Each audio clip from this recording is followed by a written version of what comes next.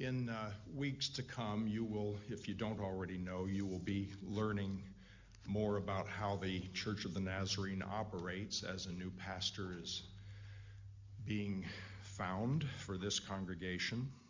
Part of the genius in the Church of the Nazarene is this combination or hybrid between the congregational form of polity and the Episcopal form of polity. So we have a district superintendent from that Episcopal model who provides oversight and accountability. But we also have the power as a congregation ultimately to make choices about decisions that are important to this congregation. So the district superintendent will be here in weeks to come to first begin by helping you to work through an evaluation process to help you determine what kind of a pastor you want to have for the next years. I know how this works. Many people will say, I want a pastor like the one that just left. Can you clone him? Or his predecessor or his predecessor. I want one like Josh. I want one like John. That's the kind of a pastor I want. Some people are undoubtedly thinking, oh, if only the Apostle Paul were available. We'd love to have him.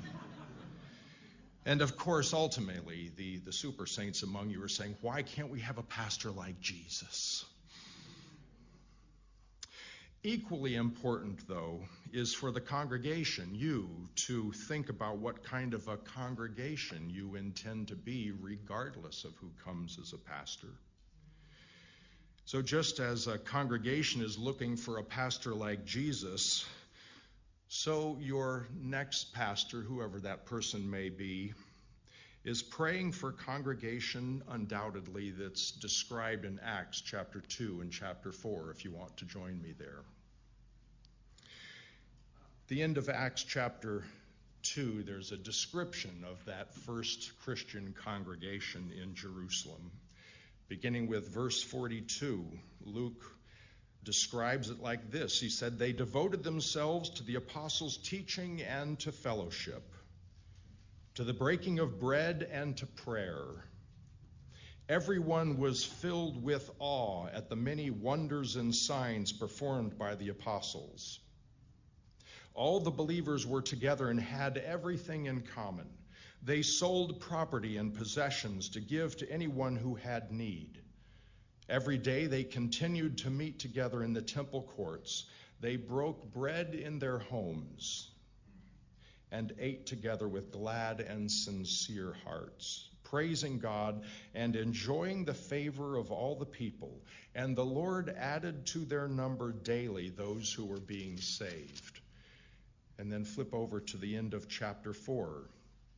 Beginning with verse 32, another description of that first congregation. All the believers were one in heart and mind. No one claimed that any of their possessions was their own, but they shared everything they had.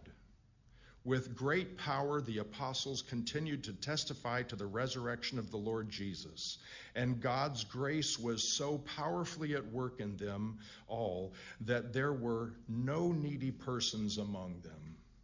For from time to time, those who owned land or houses sold them, brought the money from the sales, and put it at the apostles' feet, and it was distributed to anyone who had need. You didn't let that sentence just go in one ear and out the other, did you? From time to time, those who owned land or houses, can I see a hand? Sold them and gave the money to those who were in need. May I offer some thoughts on the congregation that your next pastor is praying for this morning. First, that congregation needs to be faithful. Now, faithful is a big word, right? It has all kinds of shades of meaning. And so faithfulness this morning I am focusing on is the faithfulness which is a quality of commitment and loyalty to the local expression of the body of Christ known as the New Beginnings Church of the Nazarene. faithfulness, loyalty, and commitment to this body of Christ. That loyalty might look like one of the relationships that many of us are familiar with. That's the marriage relationship. Faithfulness in marriage. You do remember your marriage vows, right? Here's a little test. For better or for richer, for in and in health, to love and to cherish till according to God's holy ordinance, and thereto I pledge you my troth, faith. Marriage is an institution, a relationship which is used throughout Scripture as a metaphor for the relationship between God and His church. You're familiar with what Paul says in Ephesians chapter 5. He's talking about marriage, husbands and wives, but he said what I'm really talking about is the relationship between Christ and His church. But marriage is also a picture that's used throughout Scripture for the relationship between believers, not just husbands and wives, but the kind of faithfulness that believers ought to show to one another. Just as our culture battles against marital faithfulness, trying to be a wedge driven between husbands and wives, so our culture battles against faithfulness in congregations as well. And I would suggest to you this morning that the thing that works most effectively against faithfulness in congregations is the consumer culture of which we are a part. You know what the consumer culture is, right? It's this powerful marketing campaign that's gone on for decades and decades and decades and decades, which trains us to think in terms of what's in it for me. All of the advertising campaigns designed to create in us an appetite for stuff that makes life easier and better and finer. What's in it for me? What can I buy? What can I acquire that will make life better for me? And it comes down ultimately to comparing one thing with another, right? Which electric stand mixer is better? KitchenAid or Sunbeam? Which sewing machine is better? Singer or Pfaff? Which tool is better? Craftsman or Black & Decker? You know, we've got these choices and we make decisions day after day after day. It's based on price, it's based on popularity, it's based on how great their ads are during the Super Bowl, but it's all part of this consumer culture which ultimately makes us think in terms of what's in it for me. What would I prefer? So many marriages end when one spouse finds somebody else who's better, newer, younger, easier to get along with, fancier, stronger than their current spouse. Likewise, people shop for churches, looking for something that meets their preferences better than another church. The great idol of North American Christianity goes by the word preference. Idols are not good things, right? We're agreed on that. God said, have no idols, no images before me. Well, I would suggest that there is an image, an idol in North American Christianity, and its name is preference. It's the selfish preoccupation with what we think is better for us and our family, which undermines this covenant commitment that we need to make to faithfulness. I don't know why you chose this congregation a few years ago, a long time ago, decades ago. But the point is that now you have chosen it. You need to be faithful to it, no matter what. Marriage begins with a covenant vow, and you remembered it. Congratulations. It didn't start with, Exactly. I was going to say it didn't start with an internet search for the cheapest price, the highest ratings, or the most popular brands, although there's a lot of marriages that are starting that way. But marriage was a covenant of faithful commitment that you made. You didn't? Well, some people do shop around. Marriage begins with a covenant vow. And our faithfulness to this congregation also begins with a covenant vow, one that is not made just because we prefer something else, something different, something easier, something better. Our relationship with our church should also begin with that kind of a faithful vow, a commitment, a covenant. Now, congregations are, by definition, diverse, messy hospitals full of sick, wounded, annoying, opinionated people at every stage of spiritual maturity. Can I get an amen? And one of those things is going to be your next pastor. They won't look like your current or former pastors. They won't talk like it. They won't preach like it. They'll be different, just as everyone else in this congregation is different. But rather than leaving a congregation because it's not meeting my needs right now, or because it includes people who are different than me, make a commitment to meeting the needs of others and embracing people who are different from you. There's two perspectives recently that I've been thinking about that describe this. Gustavo Crocker, one of our 6 general superintendents in the Church of the Nazarene, was the presiding general at the recent district assembly. And he has been doing a lot of thinking and writing recently in light of the pandemic with the way churches, or the way Christians become a part of churches. He said the way it's existed for decades or longer is that we say that first thing you need to do to be a part of the church is to believe in Jesus.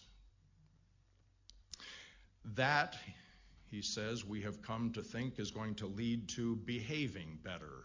First you believe, then you learn how to behave, which ultimately results in you belonging.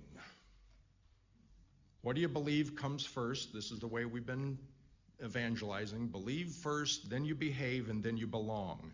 But he says we need to get back to what was the original order of those words, which begins with belonging. First, you are embraced by a congregation, regardless of who you are and how you act and how you smell. First, you belong. And then eventually you'll come to believe. And then gradually you'll behave like Christ. Another way of saying it is described by Scott Peck. He talks about how community begins, relationship begins. He says they begin with pseudo-community, where you just kind of learn to get along and talk about news, sports, and weather, nothing deeper than that. But eventually, he says, you start to discover the annoying idiosyncrasies of the group that you're a part of the people that make up your life. And that leads to chaos, judging one another and telling people that they're not acting right, so on and so forth. And he says, then you need to go through the process of emptying, where you let go of those expectations. You acknowledge the fact that a lot of the kind of things that might annoy you about another person are not moral issues, that's the way they are. And if you're going to be a part of community, you're going to have to empty yourself of those preferences and embrace this person, which ultimately leads to genuine community. Or let's look back at these churches in the book of Acts for a better picture. These first congregations in Jerusalem, and as Christianity spread throughout the Mediterranean world in all of the cities and towns, were diverse congregations, weren't they? There were people that were wealthy enough to have homes and land that they could sell. But these congregations also included people who were dirt poor. They were made up of Jews and Gentiles, and we know how different those two worldviews are, right? They were congregations that included both slaves and masters. And yet somehow those people looked over those differences, those potentially divisive things, and they were willing to sell their property and possessions and give to those who were in need. That sounds like the epitome of for better or worse, doesn't it? Faithfully giving to others rather than holding on to the best for themselves. Putting the money at the apostles' feet for distribution to who knows who. I mean, it's one thing if you like somebody well enough and you know they're in need that you sell your stuff and you give the money to them. But it's a different thing just to sell your house and give the money to the church, to lay it at the apostles' feet and let them do with it as they see fit. That's a real commitment to be faithful to a congregation, isn't it? We want to meet needs. We want to embrace people. We want people to belong, regardless of whether it's my preference or not. So this morning, I think that your next pastor is praying for a congregation that is faithful. Amen? But I'm also hoping that they're praying for a congregation that will be available. The mission of every congregation, every Christian church, is to go and make Christ-like disciples, right? We are disciple makers. Everyone in every congregation needs to be available, by which I mean committed to the mission, no matter how messy it may look. There's no such thing as retirement from the mission of making disciples. There's no such thing as retirement from the mission of making disciples.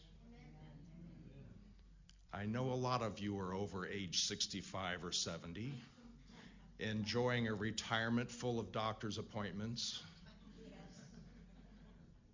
And it creeps into our life, doesn't it? I don't have to get out of bed this morning if I don't want to, or if I don't have an appointment to go to. But there is no retirement, no matter what our age, when it comes to our mission to make disciples.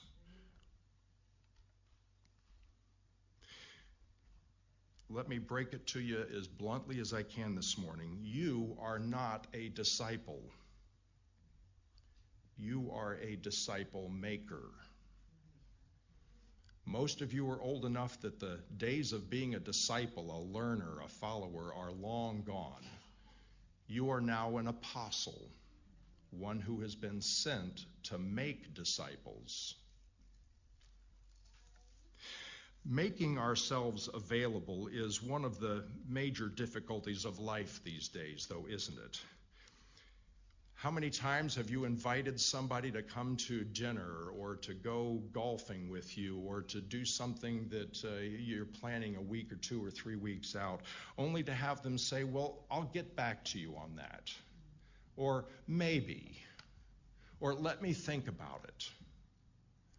Young people have a word or a couple words for this inability to make a commitment, to be available and to make those commitments. One of the words is flaking.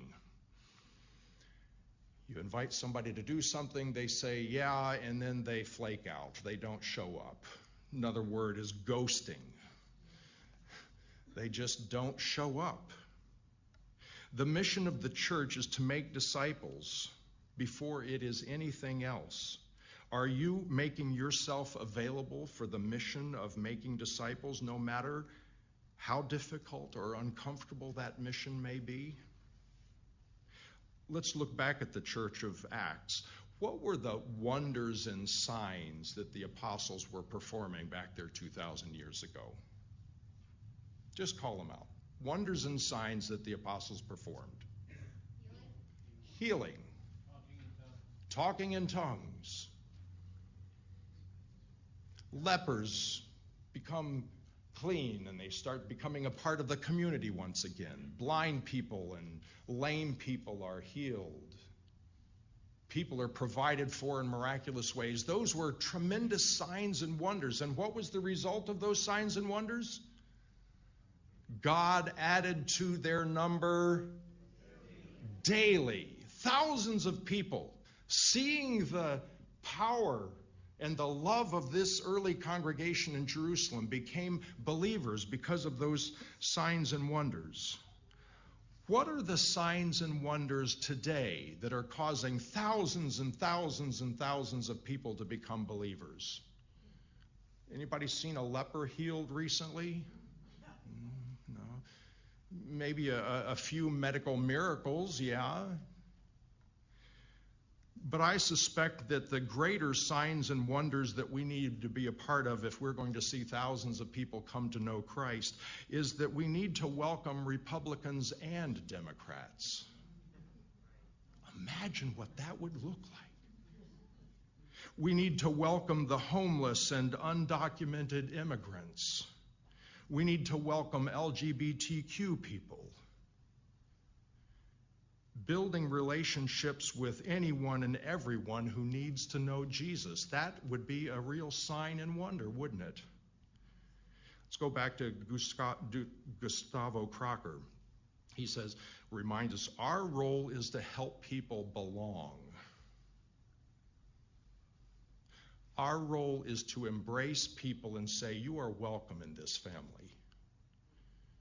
You are welcome in this worship service. You are welcome in this community. He said, that's our job, to love everybody that crosses our path. The believing and the behaving stuff, he says, God will take care of that. We need to make sure that people know that they can belong. So your next pastor this morning is praying for a congregation that is faithful to the local church and is available for mission. And finally, is teachable. I say this at my own risk. You can't teach old dogs new. I would suggest, though, that old dogs who aren't learning new tricks are really called dead dogs. And it's not a function of age. Can I get an amen? It's not a function of age. To some degree, we're all old dogs, even Jesse Gillespie. We're all old dogs in that we oftentimes refuse to learn anything new, settled so deeply in what we think and what we believe and how we act, so habituated to act certain ways that we just can't become open to the infinite God whom we serve. Our goal, including making disciples, our goal is to become one with God, right? To become like Jesus. This is a holiness congregation last time I checked. We are to follow an infinite God. God will never run out of things to teach us. You have not graduated yet from what God wants to do in your life. Amen? So if we are following an infinite God, then there's always something new to learn. To be teachable is to recognize that there's always room for growth in spiritual maturity. Yes, God wants to take you deeper in relationship with Him than you are right now. That was feeble. God wants to take you deeper in biblical understanding. You may have a bachelor's degree and a master's degree and a doctor's degree, but, there's more truth to understand. We are all capable of much more than we think we are. So practice a pattern of teachability, which will help you to continue to grow in faithfulness and availability for the rest of your life. Holiness, the entire sanctification in the Church of the Nazarene, is not a terminal state. I know there's an awful lot of people that say, okay, I got saved, checked, I got sanctified, checked, now I'm just waiting with my ticket in my pocket to go to heaven. It's not the way it works, brothers and sisters. Maturity is always a constantly moving target. God wants to help you grow up no matter how old you are. And teachability isn't just for the Sunday school classroom, but it's also for mission teams. Imagine how difficult it is to learn how to work collaboratively with others that have those irritating idiosyncrasies. You ever been on a mission trip? Cuba, South Africa, other places? Aren't they annoying after about the fourth day? People that wake up too early for you and they snore at night and their socks stink, How to learn how to work collaboratively with other people who do things differently than you. Learning how to live the gospel in ways that make connections with those who need to meet Jesus, even if they're Democrats. There's so much to learn. When we recognize how thoroughly we are shaped and molded by our consumer entertainment, action-adventure culture, we should also realize and recognize how thoroughly we need to be reshaped and remolded by the Holy Spirit of God.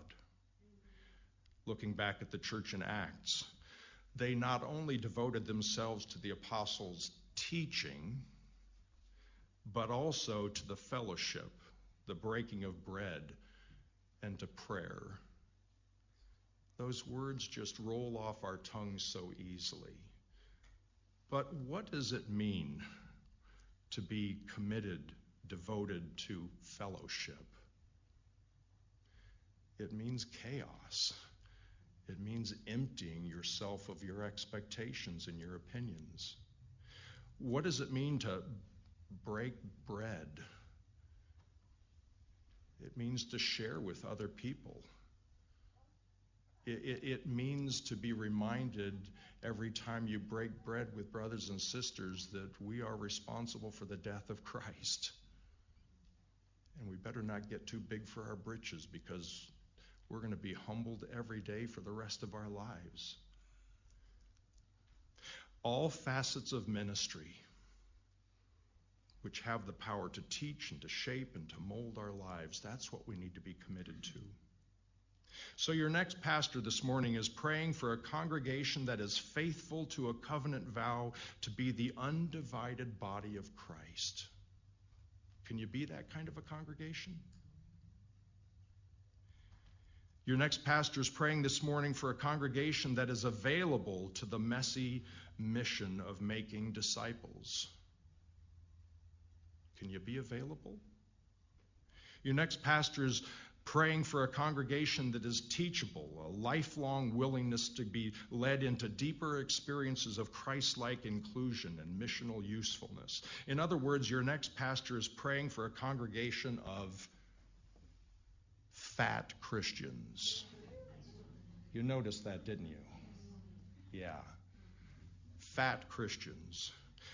We are confident, I am confident, that God is preparing the right person to become the next pastor of this congregation. Are you confident that God is doing that? Are you also confident that it's probably going to be a person that's not going to meet all of your expectations? I hope so. But if we're faithful, that doesn't matter. And I'm confident that God continues to prepare this congregation for your next pastor. So let's pray for a pastor-congregation match made in heaven, but know full well that such a match will also require hard work on both parts. Let's pray.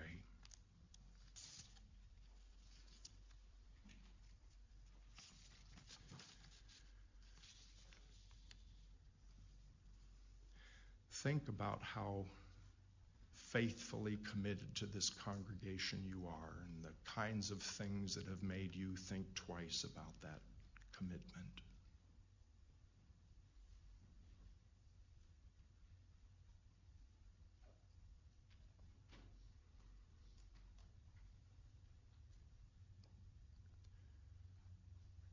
Think about how available you are to be involved in the disciple-making mission that God has given you and God is giving this congregation. How available are you?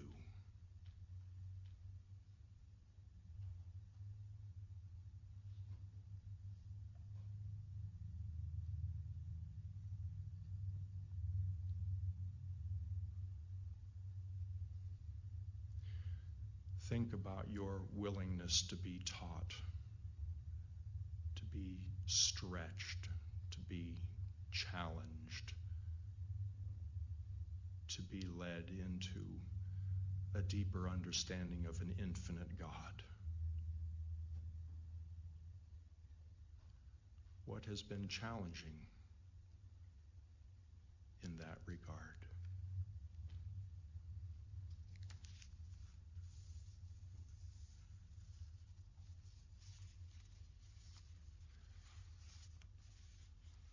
Lord, I thank you for 3.5 years of ministry with these brothers and sisters in Christ. And I thank you for the way you have stretched me and how you have stretched them. And Lord, I thank you for this congregation of people here in this sanctuary and watching online, and the extraordinary potential that exists, that resides here in this body of Christ. Lord, there are signs to be made. There are wonders to be worked.